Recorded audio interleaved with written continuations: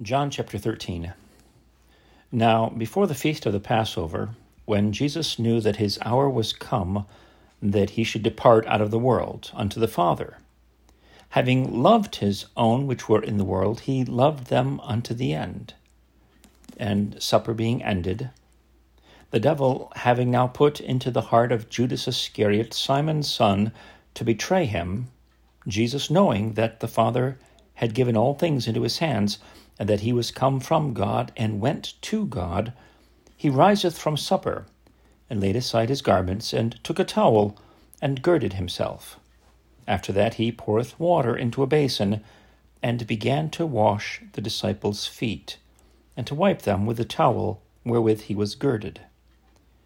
Then cometh he to Simon Peter, and Peter saith unto him, Lord, dost thou wash my feet? Jesus answered and said unto him, What I do thou knowest not now, but thou shalt know hereafter. Peter saith unto him, Thou shalt never wash my feet. Jesus answered him, If I wash thee not, thou hast no part with me. Simon Peter saith unto him, Lord, not my feet only, but also my hands and my head. And Jesus saith unto him, He that is washed needeth not save to wash his feet, but is clean every whit. And ye are clean, but not all. For he knew who should betray him. Therefore said he, Ye are not all clean. So after he had washed their feet, and had taken his garments, and was set down again, he said unto them, Know ye what I have done to you? Ye call me Master and Lord, and ye say, Well, for so I am. If I then, your Lord and Master, have washed your feet, ye also ought to wash one another's feet. For I have given you an example, that ye should do as I have done to you. Verily, verily, I say unto you, the servant is not greater than his Lord, neither he that is sent greater than he that sent him. If ye know these things, happy are ye, if ye do them.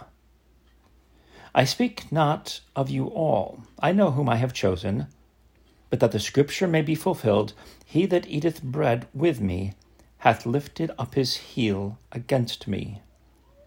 Now I tell you before it come, that when it is come to pass, ye may believe that I am he. Verily, verily, I say unto you, he that receiveth whomsoever I send receiveth me, and he that receiveth me receiveth him that sent me. When Jesus had thus said, he was troubled in spirit, and testified, and said, Verily, verily, I say unto you, that one of you shall betray me. Then the disciples looked one on another, doubting of whom he spake. Now there was leaning on Jesus' bosom one of his disciples, whom Jesus loved. Simon Peter therefore beckoned to him, that he should ask who it should be of whom he spake. He then, lying on Jesus' breast, saith unto him, Lord, who is it? Jesus answered, He it is to whom I shall give a sop when I have dipped it. And when he had dipped the sop, he gave it to Judas Iscariot, the son of Simon. And after the sop, Satan entered into him. Then said Jesus unto him, That thou doest, do quickly.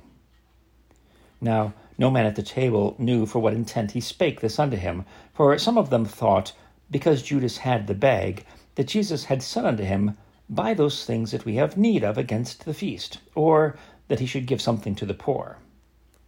He then, having received the sop, went immediately out, and it was night. Therefore, when he was gone out, Jesus said, Now is the Son of Man glorified, and God is glorified in him. If God be glorified in him, God shall also glorify him in himself, and shall straightway glorify him. Little children, yet a little while I am with you. Ye shall seek me, and as I said unto the Jews, Whither I go, ye cannot come, so now I say to you. A new commandment I give unto you, that ye love one another, as I have loved you, that ye also love one another. By this shall all men know that ye are my disciples, if ye have love one to another. Simon Peter said unto him, Lord, whither goest thou?